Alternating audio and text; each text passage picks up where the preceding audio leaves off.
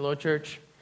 My name is Sebastian. I'm the pastoral resident here at Redemption City, and I'm glad that you're here to join us tonight. We're gathered because it's Good Friday. And if this is the first time that you are part of a Good Friday service, then you probably are wondering, why do we call it Good Friday? What is so good about today? How can we call it good if we're talking about the death of Jesus? How can it be good if we're talking about the worst act of injustice in the history of humanity? How is this atrocity good? My hope is that throughout the service so far, you've been able to see that, yes, although we call it Good Friday, the tone of this service hasn't been so good. We're able to tell,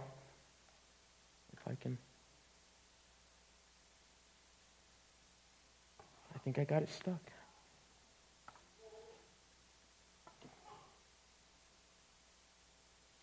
You've been able to see that the tone is not so good. The tone is not about excitement. The tone is not about celebration, but it is in fact about confrontation. You see, this service is going to challenge you more than it's going to comfort you. Because when we look at the crucifixion and death of Jesus, we get to sit in a place of discomfort. And you might even feel unsettled a little bit.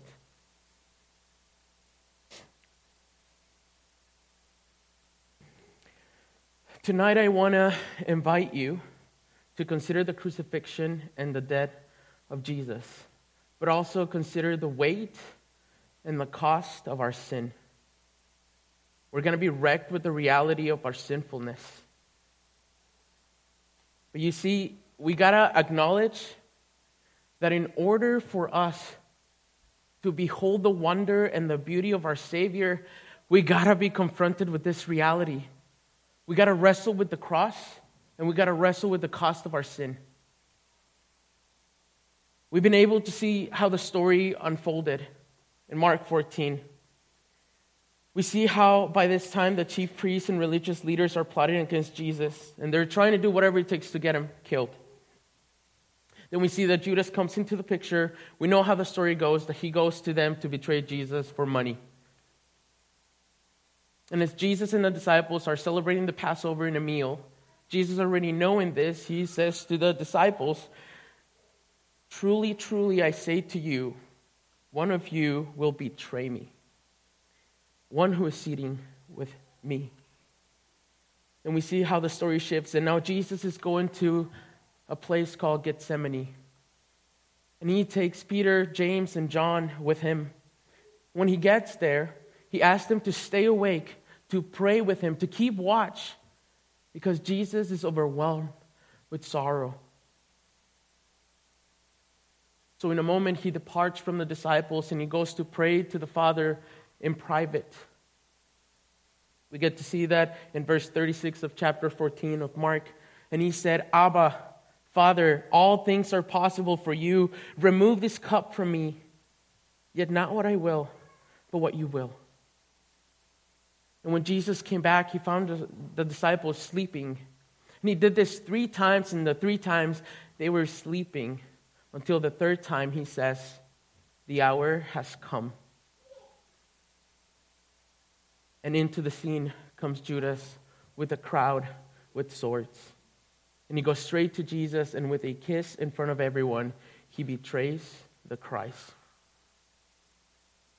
Shortly after, we get to see how Jesus now is taken before the Jewish council.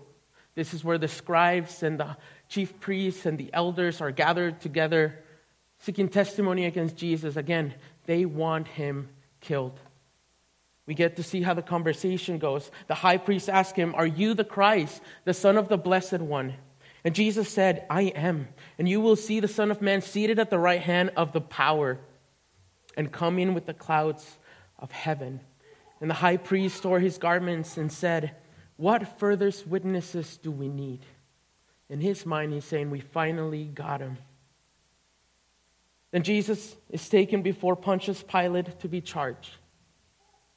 And it so happened that during this time there was a tradition where, because of the Passover, Pontius Pilate would let a criminal go. If you remember the Passover celebration, it was all about celebrating that God liberated Israel from slavery in Egypt. This is where the Israelites left their chains behind. This is why they now celebrate and remember what God has done for them. So Pilate, in a way to show goodwill gesture, he would release a prisoner, and this is in the story now where we get Barabbas. This is what Mark 15:7 says. And among the rebels in prison who had committed murder in the insurrection, there was a man called Barabbas. And he was a criminal who was sentenced under Roman law. And he clearly deserved to be in chains behind bars, because he was not only a danger to the people around him in society, but he was also a danger to himself. Then we get to see what happens. This is when Pilate asked the crowd, well, who do you want me to release? This is where it gets interesting, because according to early biblical scholars and other commentators, they say that Barabbas' full name was actually Jesus Barabbas. When we get to analyze the name Barabbas, we get to see that Bar means son. Abbas, just like Jesus was praying to the Father, means the Father, Abba, Father. Here we have, on one hand, you have Jesus, Son of the Father, lowercase f. Jesus, Son of the Father, capital F. So the question is in front of them, who do you want me to release? This is what we get to see in verse 12. And Pilate again said to them, after they respond, give us Barabbas. We want Barabbas. Pilate says, well, what do you want me to do with the man that you call King of the Jews? And they cried out, crucify him. So Pilate, we see how he gets to deliver Jesus to the religious leaders now. And get this, even though Pilate says and believes that Jesus is innocent, and even though he knows that he has the authority to not let Barabbas go and decide something else, keep in mind, this was only a tradition. This wasn't a law. And yet, he decides to deliver Jesus. He sends Jesus to be scourged. Now the scoring. In case you don't know what happened to a person who was to be scourged, the first thing that they would do is that they would strip him completely naked. They would expose the flesh of the victim to the whole action of the whip. Then the victim would be bound to a scourging post, and his hands were tied over his head to restrain his body from moving, to prevent him from protecting himself. The scourge itself consisted of a short wooden handle with several straps of leather extending from it, as you can see above. The ends of the pieces were equipped with sharp pieces of metal, wire, glass, and even fragment of bones. And every time a victim would be struck, the pieces of metal or glass or wire and bone would sink deeply into the flesh. And as if that wasn't enough, the torturer would then jerk back, pulling as hard as possible in order to tear whole pieces of human flesh from the body. As I was doing my digging here, I wasn't aware of this, but there's a church in Jerusalem, the Holy Church of Sepulchre, that has a column and display. Supposedly, tradition says that this was the column where Jesus was scourged. If you can show the photo. When you analyze the videos and the photos and you look at it closely, you get to see that the pillar still bears the marks of the whips. And I couldn't help but think, if the column is still displaying those marks, can you just imagine what happened to Jesus' body? What happened to his back? There are historical records that describe a victim's back being so mutilated after the Roman scourging that his spine would actually be exposed. There are other records that show that a victim would spill out their bowels through the open wounds. And friends, this is only the beginning. The story now takes us to our passage, the crucifixion and death of Jesus. In verse 33, we get to see this. And when the 6th hour had come, there was darkness over the whole land until the 9th hour. And at the 9th hour, Jesus cried with a loud voice, Eloi, Eloi, lema sabachthani, which means, my God, why have you forsaken me? This is a profound and mysterious image of what took place at that time. We cannot miss it. If we want to know what truly happened, we have to recall the teachings of Jesus. You see, in Matthew 22, if we look at the parable of the wedding feast, also in Matthew 25, if we look at the parable of the talents, we get a little picture of what darkness is. We know that Jesus taught that for those who did not follow him, didn't do the will of the Lord, that they would be thrown out into the utter darkness. Get this, where the weeping and the gnashing of teeth happened.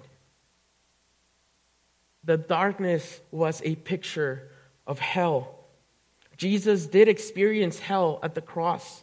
You see, when Jesus was scourged, he experienced physical torture. But in that moment, as Christ is hanging on the cross, he was also experiencing something that he had never felt before. Something was happening to his relationship with the Father. And his cry, Eloi, Eloi, lema sabachthani, my God, why have you forsaken me? I want to ask you this question. Why do you think he cried that? Why do you think that was his cry? You see, many would argue that it is because Jesus experienced separation from the Father. They would say that the unity that the Father and the Son experienced was broken. But we need to be careful in saying that the unity of the Godhead can be broken. We need to be careful when we talk about this. There's others that would go to Psalm 22. And if you didn't know this, I didn't either until I had to dig for this. In Psalm 22, we see that David is actually crying out the same thing. He's saying, my God, why have you forsaken me? And they would argue that Jesus is saying this to point out that Jesus wanted the people around him and those who were listening to him to remember Psalm 22. Why? Because Jesus was fulfilling that prophecy. We can read this in Psalm 22. It says, I am poured out like water, and all my bones are out of joint. My heart is like wax. It is melted within my breast.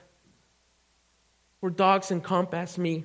A company of evildoers encircles me. They have pierced my hands and feet. I can count all my bones. They stare and gloat over me. They divide my garments among them, and my clothing they cast lots. One can clearly see Jesus is fulfilling this prophecy. But we also got to remember this. What happened in those hours of darkness was also Jesus' expression of sorrow. He experienced the lack of the Father's intervention in allowing him to suffer in this manner. This is something that he never experienced before. You see, at that moment, God was pouring out his cup of wrath on Jesus. Jesus was drinking the cup that he wants us, the Father, to remove from him.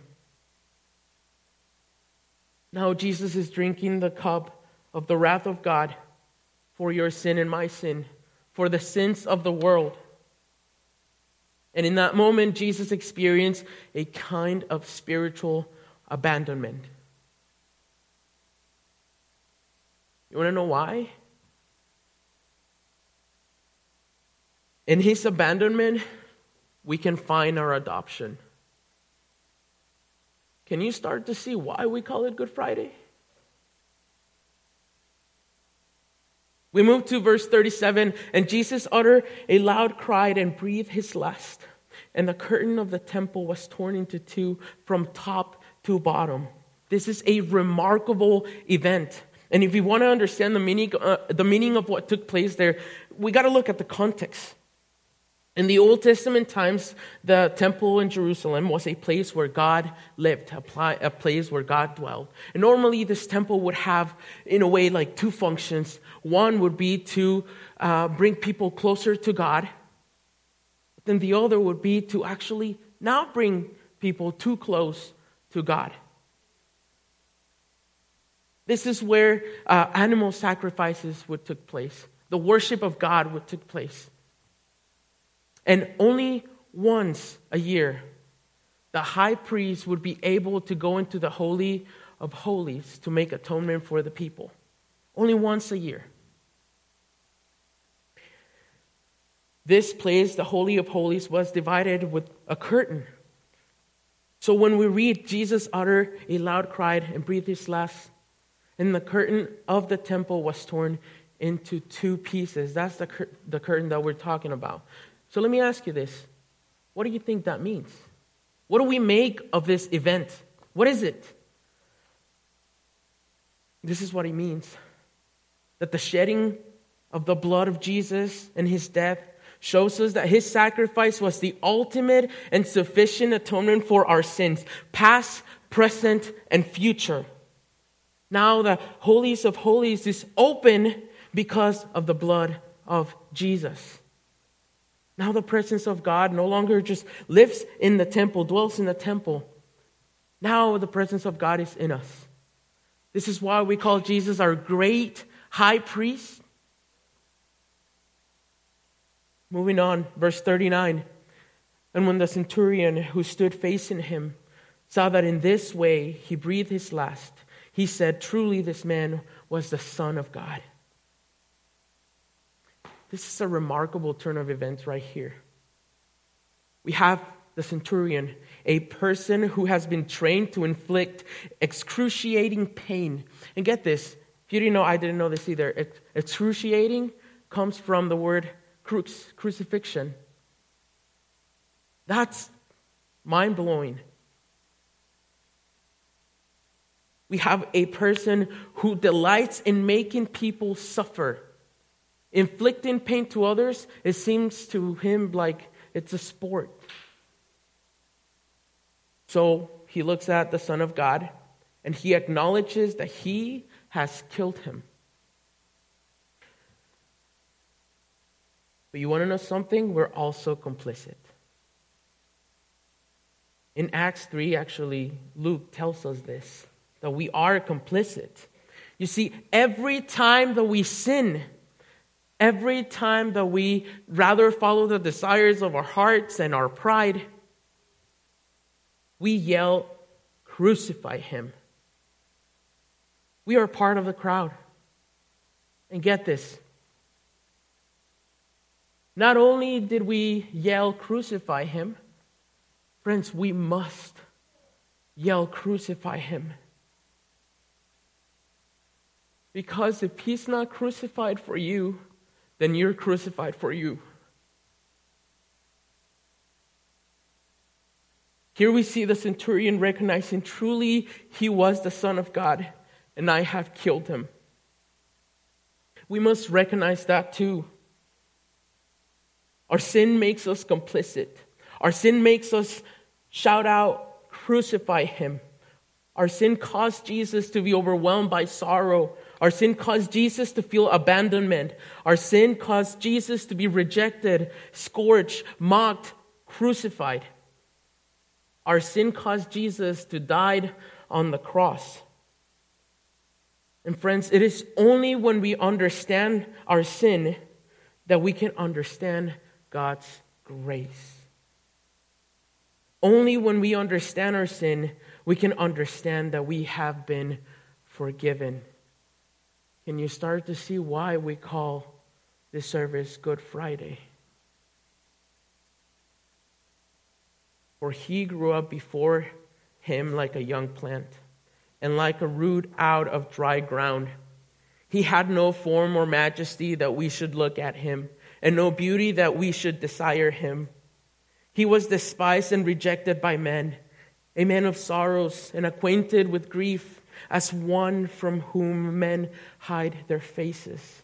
He was despised, and we esteemed him not.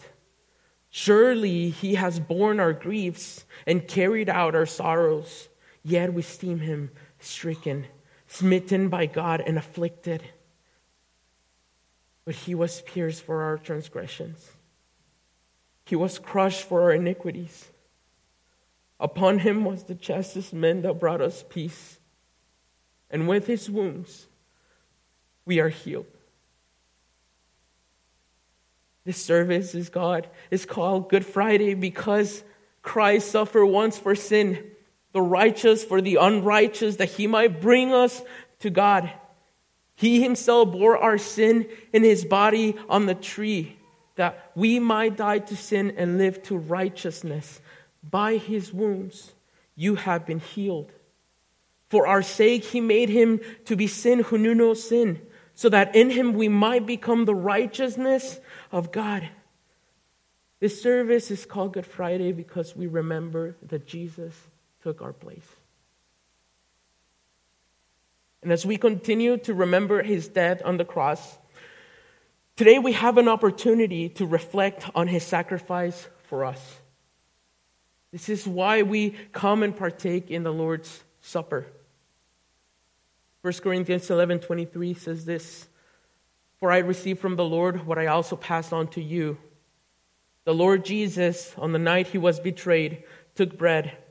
And when he had given thanks, he broke it and said, 'This is my body, which is for you.